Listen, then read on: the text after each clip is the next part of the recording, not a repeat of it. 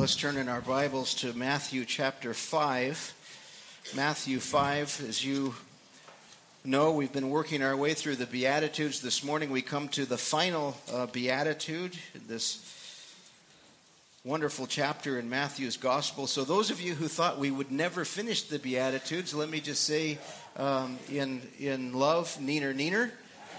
And I want you to think about what our brother Jackson was sharing, this young man detained, but he's going to be released at some point, and he's going to tell mom and dad, hey, I don't do that stuff anymore. I don't want you doing that stuff around me. And what does God say to this young man when there is a consequence for him saying that to his own parents? Blessed are those who are persecuted for righteousness' sake, for theirs is the kingdom of heaven. What does God say to the young mom who stays home to change diapers and clean up spills and just raise up her kids in the ways of the Lord when she's judged by her peers for not chasing a career? Or maybe she has a career, but she's not pursuing that higher position or that greater income as she might otherwise. What does God say to her when she feels that pressure? Well, he says the same thing that he says to the fellow who's very good at his job. He excels in the workplace, but time and time again he's passed over for promotion because he won't do that stuff that so often is quietly expected of those who get ahead in business. He won't cut that corner.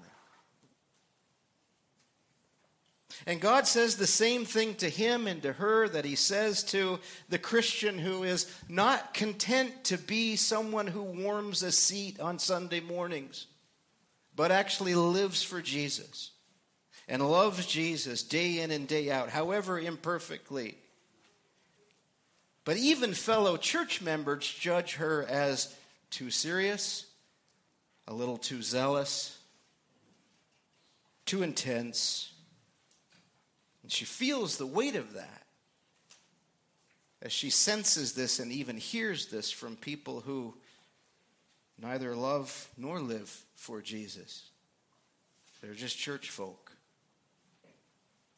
What does God say? He says, blessed are you when they revile and persecute you, and say all kinds of evil against you falsely for my sake. Note that. Rejoice and be exceedingly glad, for great is your reward in heaven. For so they persecuted the prophets who were before you. And so ends the preamble to Jesus' own description of his kingdom and his kingdom people. And contrary to popular belief, a persecution is not a sign that you have lost God's favor.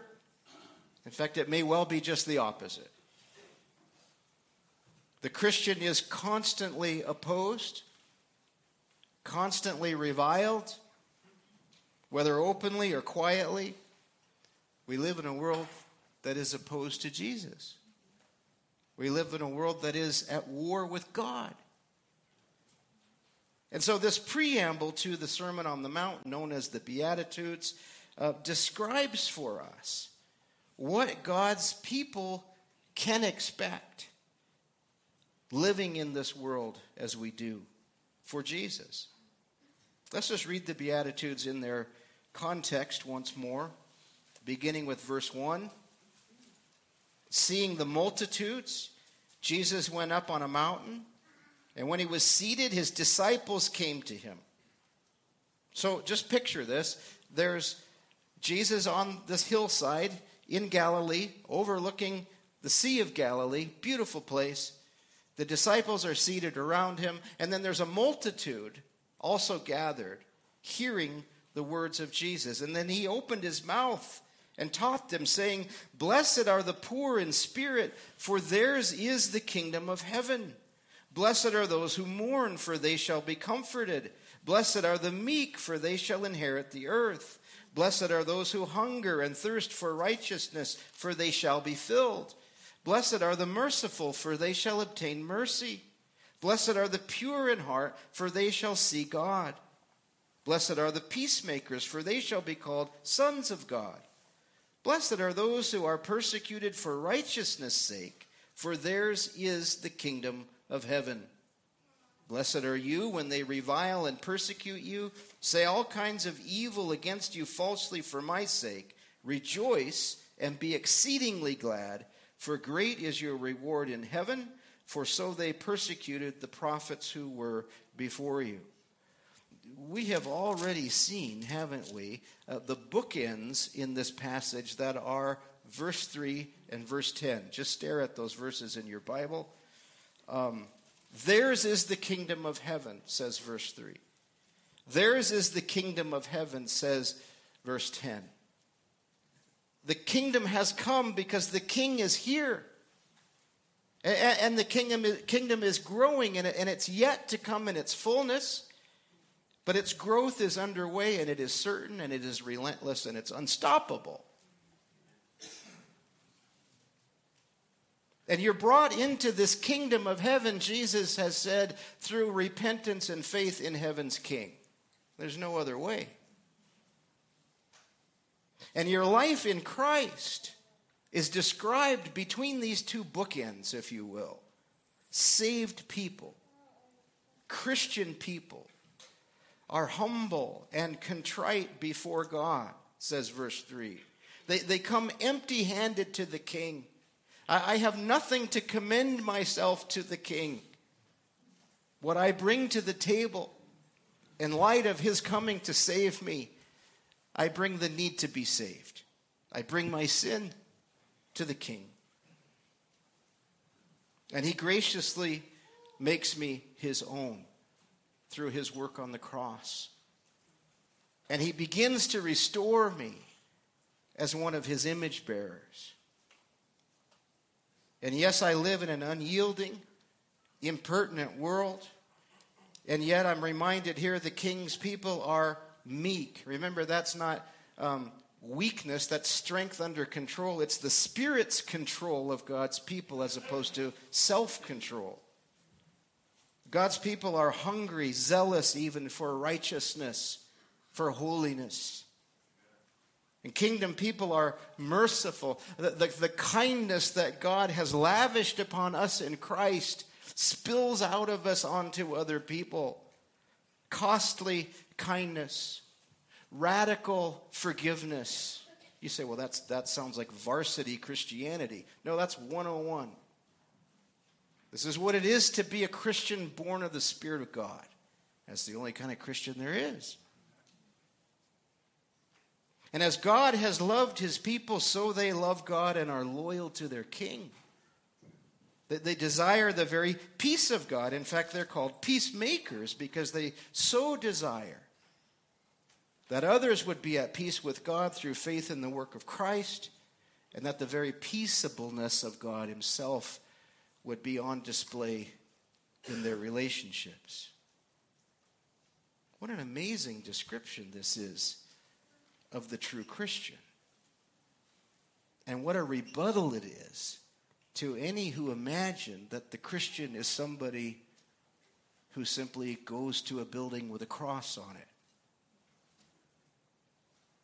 And what a powerful reality check is put in front of us in this closing beatitude, because Jesus, the King who imparts this saving grace to his people, and when this sanctifying virtue is implanted within his people are not loved by the world.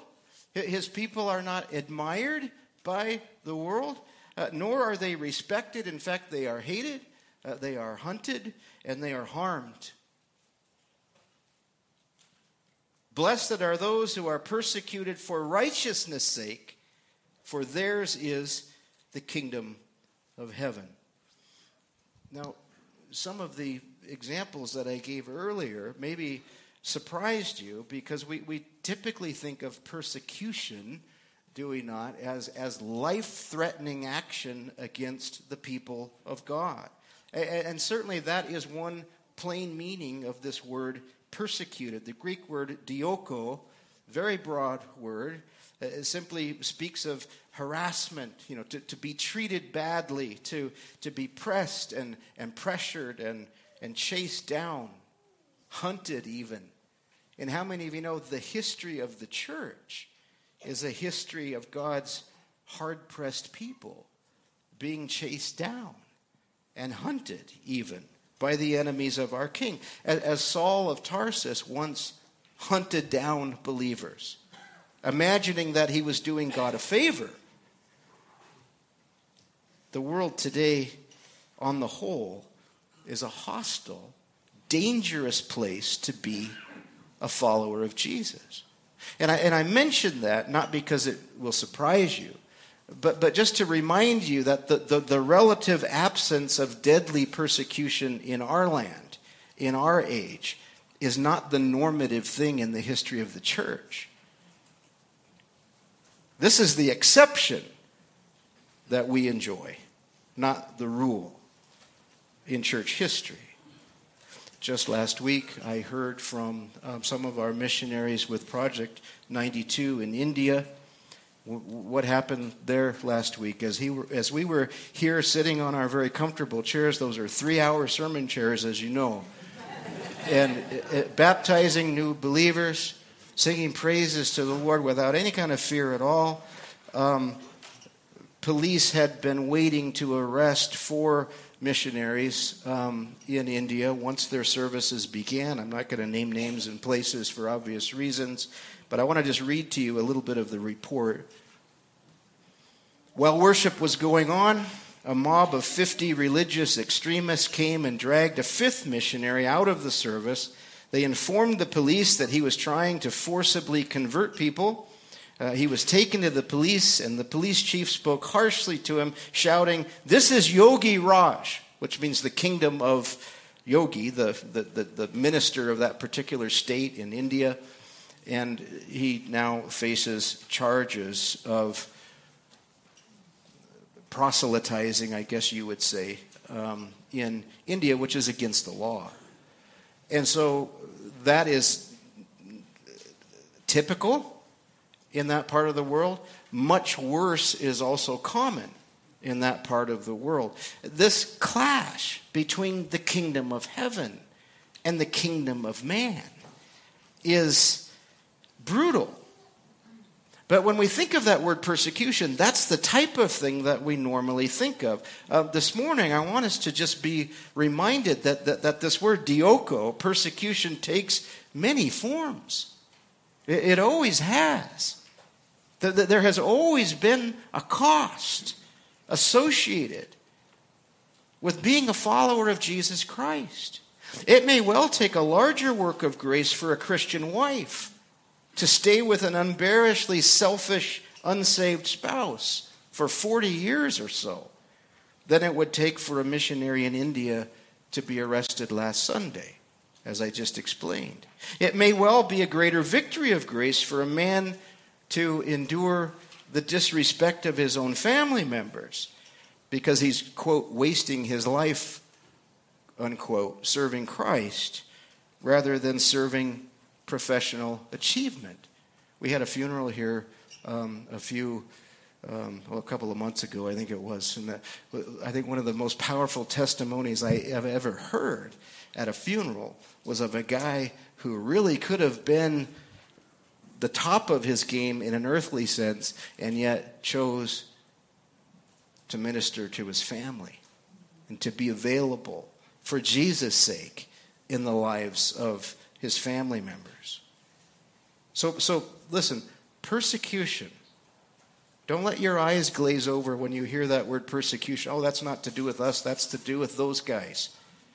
Persecution does not only refer to those who risk dying for Jesus. Persecution is promised to all who risk living for Jesus. Is that you? Are you one of the King's blessed people? The reviled, yet rewarded? What is persecution? Well, it's hardship, it's hurt, it's shame that is aimed by the God of this world at all who risk living for Jesus in a world that hates Jesus. You don't have to go looking for it. It will find you. Our King, Jesus, makes very clear that his people will know persecution in some form. Some forms of persecution, how many of you know this, are insidious and covert. They're hidden in the dysfunction of human relationships. We could spend the rest of today probably sharing experiences within our own family where there's just a real awkward funk in the relationship. How many of you know about a funk in a relationship that seems to be simply because you know Jesus?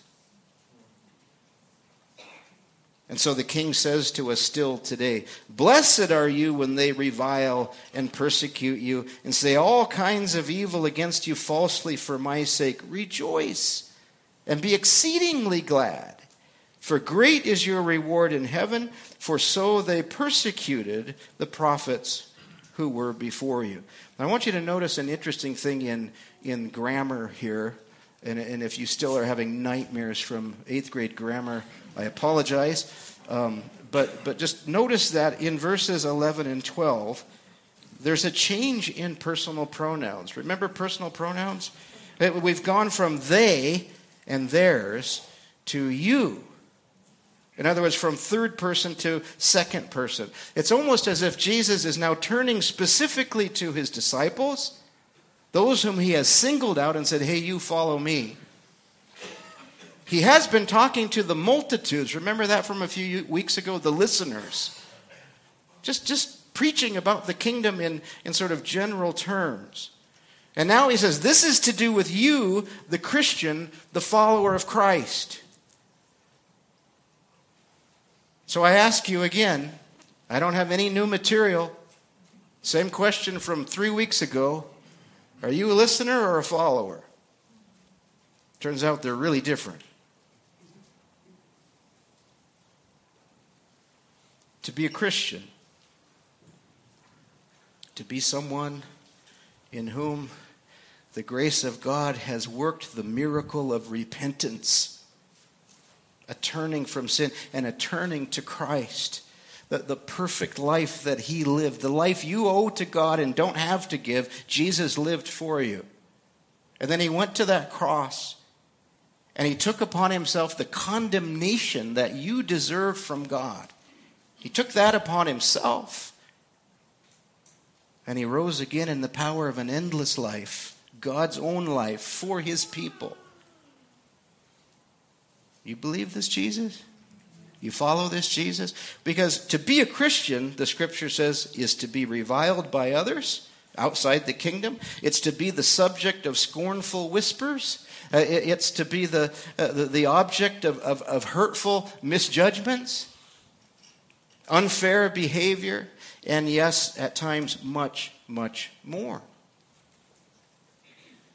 You're not always going to be warmly received, valued, loved, respected by people apart from Christ. You'll serve them perhaps by God's grace in a Christ-like manner, and they'll use you. They'll mock you behind your back. You'll love them, and then you'll never hear back from them until they need to use you again. I mean, they might even use you to get elected and then show their true colors in their words and their living. Are you hearing this? The world's inevitable response to the king's people is persecution. And I want you to notice in this passage that nowhere does Jesus say, go find out how to be persecuted.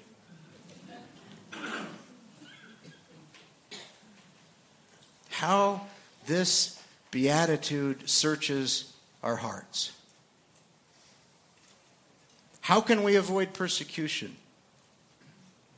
Well, as long as people have no reason to believe we're Christians, no reason to believe we're obedient, righteous people, by God's grace, we don't have to worry about persecution.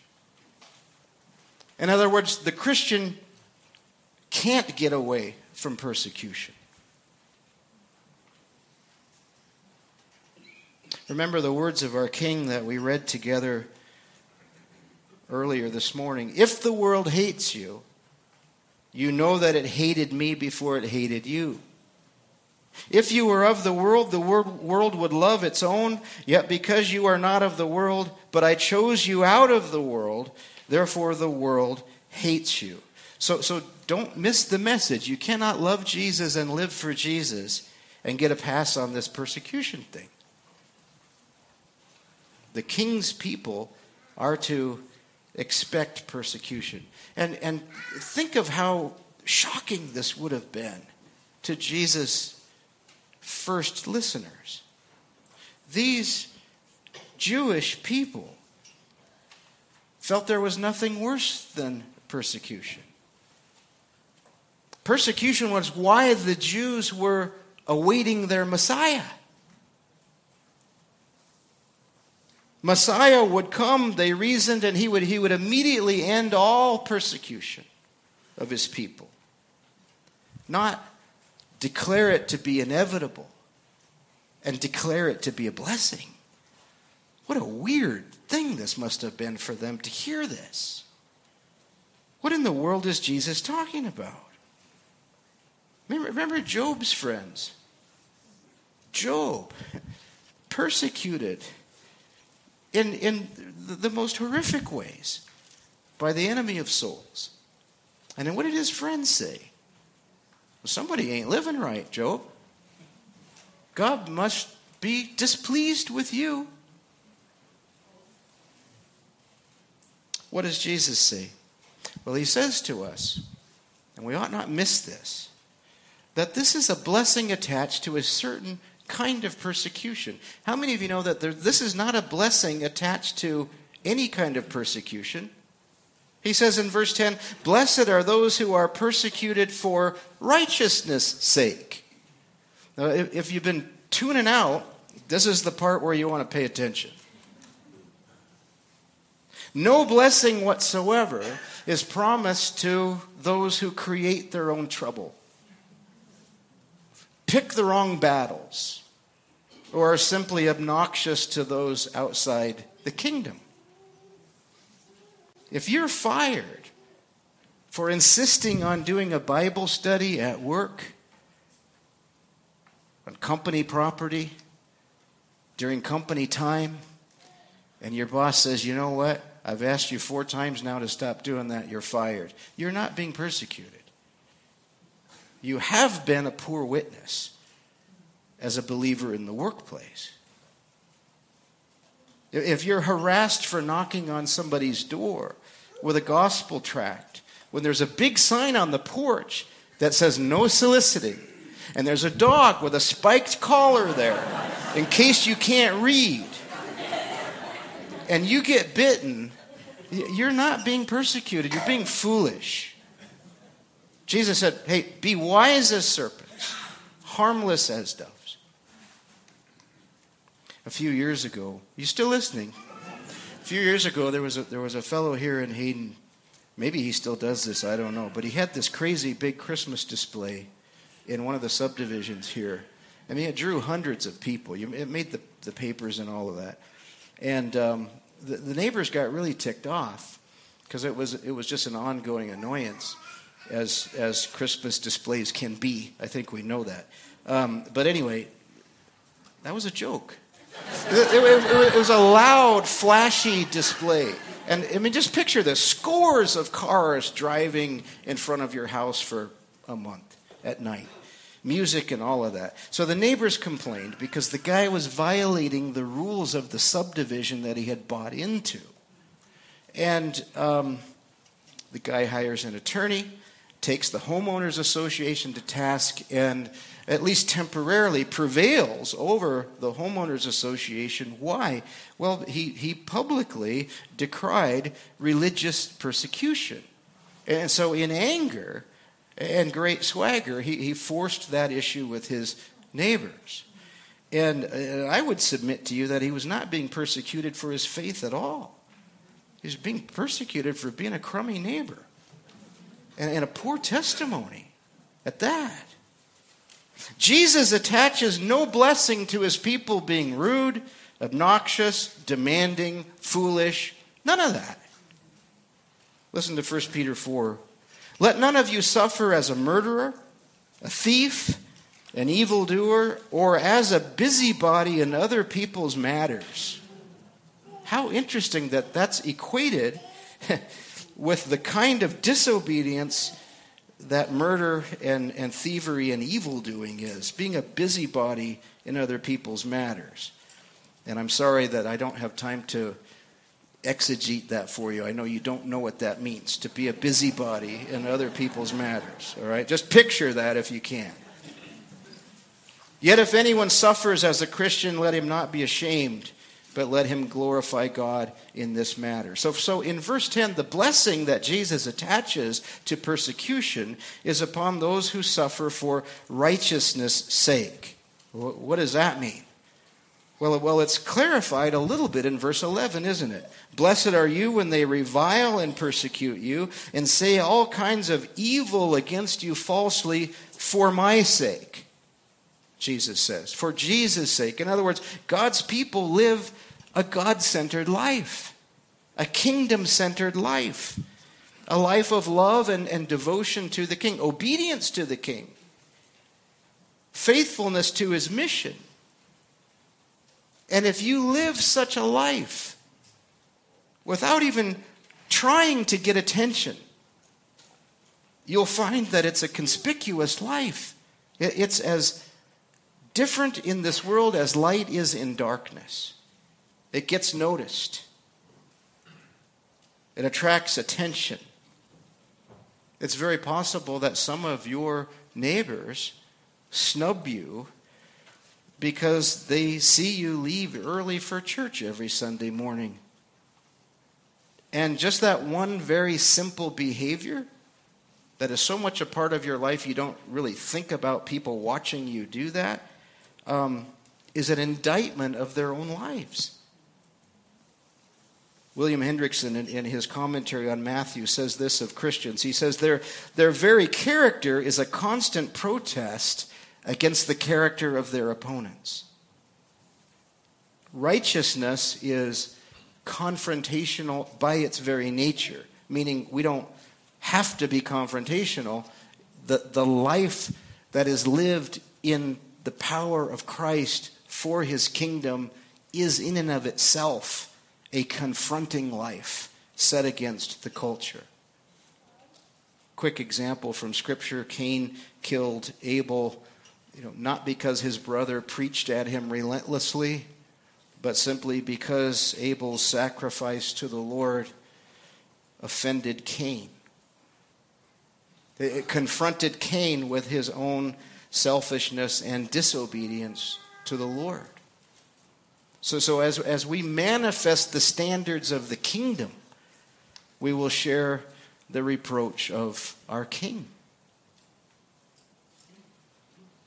Martin Lloyd-Jones paraphrases this last beatitude this way. He said, "Blessed are those who are like the Lord Jesus Christ."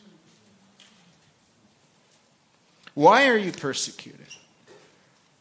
Why are some of your relationships impossibly strained when you can't think of a single thing that you've done to make it so? Why do you not get invited when all of the coworkers gather outside of work? Why are you not included when all the other students make their Friday night plans? Friend, it's very possible just because of who you are, because of whose you are, not anything you've done toward them specifically. 2 Timothy 3:12 says, "Yes, and all who desire to live godly in Christ Jesus will suffer persecution." Now, we may be tempted to end there, but it'd be a depressing thing to end there, wouldn't it? Be warm and be filled. Have a nice day. What's the blessing? Why ought such treatment affirm this happiness that we have as those who are content in Christ, who know that we're right with God, no matter what happens around us? Well, first of all, persecution for righteousness' sake affirms that I even belong to the King. Assurance of salvation, in other words. Listen to how John MacArthur describes this in his commentary. He says, our assurance of salvation does not come from knowing we made a decision somewhere in the past. Rather, our assurance is found in the life of righteousness that results in suffering for the sake of Christ. Secondly, God uses persecution to purify, to perfect his people. We know that we're being made more like Jesus, don't we? How does that happen? Well, the common means of grace that God uses to build up his people. We gather like this together as a fellowship. We're in the Word of God. We're worshiping the Lord together publicly in that sense. But oftentimes it is through our persevering obedience, through trials, the tribulation, suffering, that God uses to refine us. Why do I mention this? Because that ought to give us pause before we shrink back and try to avoid any kind of hardship that comes from obedience to Christ. The Lord is chipping off all of the stuff that doesn't look like Jesus. And there's a bunch of it in me. I don't know about y'all. To shrink back may well be to leave the very construction site where Christ-like character is being developed. I sometimes tease those of you who have fled the states of Washington and California and Oregon, and I think you know I'm just teasing you. I'm from Washington State originally. I moved here 30 years ago. I would not move back, all right? So here's the thing. Unless God told me to, all right? But here's my point. Leaving a place of persecution may not always be what God has for his people. Somebody got to stay. Whether it's a marriage, a school, a state in the union, another country, persecution is part of the construction site where Christ-likeness is built. We don't want to forget that. Persecution, however painful in God's economy, is nonetheless purposeful. Purposeful. Again, the words of Peter. Peter says, "In this you greatly rejoice, though now for a little while, if need be, you have been grieved by various trials, that the genuineness of your faith, being much more precious than gold that perishes, though it is tested by fire, may be found to praise, honor, and glory at the revelation of Jesus Christ, whom having not seen, you love." You might circle in your neighbor's Bible the phrase, "if need be." God says to his elect people, listen, there's such a thing as being in the crucible that is necessary for your sanctification. The work of making you like Jesus. And so the first instinct we have, which is to leave the construction site, get away from the hardship. We need to pray through that and be led of the Spirit. Because it seems to be that at times it is the very thing God is using to make us more like Christ. How many of you know that the church is purest and grows fastest in parts of the world where God's people are hard-pressed? Paul said it too of his own persecution. He said, "Therefore we do not lose heart, even though our outward man is perishing, yet the inward man is being renewed day by day. For our light affliction, which is but for a moment, is working for us a far more exceeding and eternal weight of glory. While we do not look at the things which are seen, but at the things which are not seen. For the things which are seen are temporary, but the things which are not seen are eternal. So in persecution, I'm being made more like Christ. Persecution for righteousness' sake, or as Jesus says, for my sake. I don't know if you saw this, but CBS News reported this last week. This is the first paragraph of the story. Christianity in the U.S. is quickly shrinking and may no longer be the majority religion within just a few decades, research finds. That phrase, research finds, justifies a lot of things. The story said that this decline in Christianity comes as many adults transition to an identity of atheist, agnostic, or, quote, nothing in particular. And that news report is horribly wrong in just two important ways. First of all, Jesus says, I will build my church and the gates of hell will not prevail against my church. Christianity isn't going anywhere but up. But the other thing that is so wrong about that is I think, sobering for us, and that is that biblical Christianity has not been a majority religion in this country for a long time. Don't be fooled. The true church, I'm not talking about church goers, the true church, those who love Christ, who follow Christ, overwhelmed by the grace of God in Christ, serve as his ambassadors in the world, in their neighborhoods, their workplaces, their schools. That's been a minority group for a really long time. In fact, it's the one minority group in our culture that does not seem to make the list of minorities that ought to be protected. How interesting. Rather than deserving protection, the culture says we are a problem that needs to be dealt with somehow. So let me just end with this. You still with me? Yeah. What is the church to do then when it's persecuted simply for existing?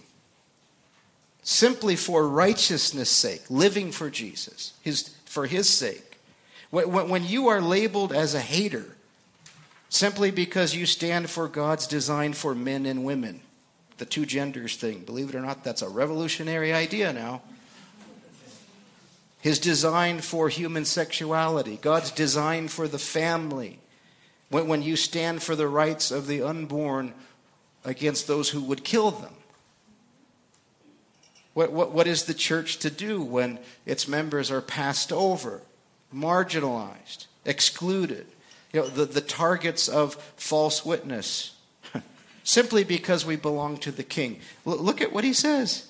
Verse 12, rejoice, be exceedingly glad, for great is your reward in heaven. For so they persecuted the prophets who were before you. I want you to notice with me what Jesus does not say. He doesn't say, when you're persecuted, be sure you retaliate. Be sure you resent them. Be sure you fall into a pit of depression and self-pity. Make sure everybody knows you're a martyr on your Facebook page. Don't do any of that, says the King. Rejoice. Be exceedingly glad. This is the rejoicing of Moses, who did what? What's the scripture say about Moses? He chose rather to suffer affliction with the people of God than to enjoy the passing pleasures of sin, esteeming the reproach of Christ greater riches than the treasures in Egypt, for he looked to the reward. This is the rejoicing of the Philippian jailer, who was giddy at his own salvation, even though his career as a jailkeeper for Rome was certainly in jeopardy after that, let alone his life. This is the rejoicing of our King, who for the joy that was set before him endured the cross. When you're suffering, you're being assured you belong to the King. When you're being persecuted for righteousness' sake, you're being refined. You're being made more like Jesus. And so says King Jesus, rejoice and be exceedingly glad, for great is your reward in heaven. In other words, the eternal reward of grace is infinitely greater than the temporary pain of earthly suffering. So says the King. Listen to the anthem of the redeemed in heaven. This is Revelation 19. We'll end with this. Let us be glad and rejoice and give him glory. For the marriage of the Lamb has come, and his wife has made herself ready. And to her it was granted to be arrayed in fine linen, clean and bright. For the fine linen is the righteous acts of the saints. How does the bride make herself ready? By faith in the bridegroom's love for her. Trusting in his work for her, by faithfulness to him as she awaits for his return. So in persecution, I am being prepared for eternal glory. All right, let's end. Father, thank you so much for your great love for us. We remember, Lord, that you who spoke this blessing to the persecuted knew persecution like no other person on this planet ever.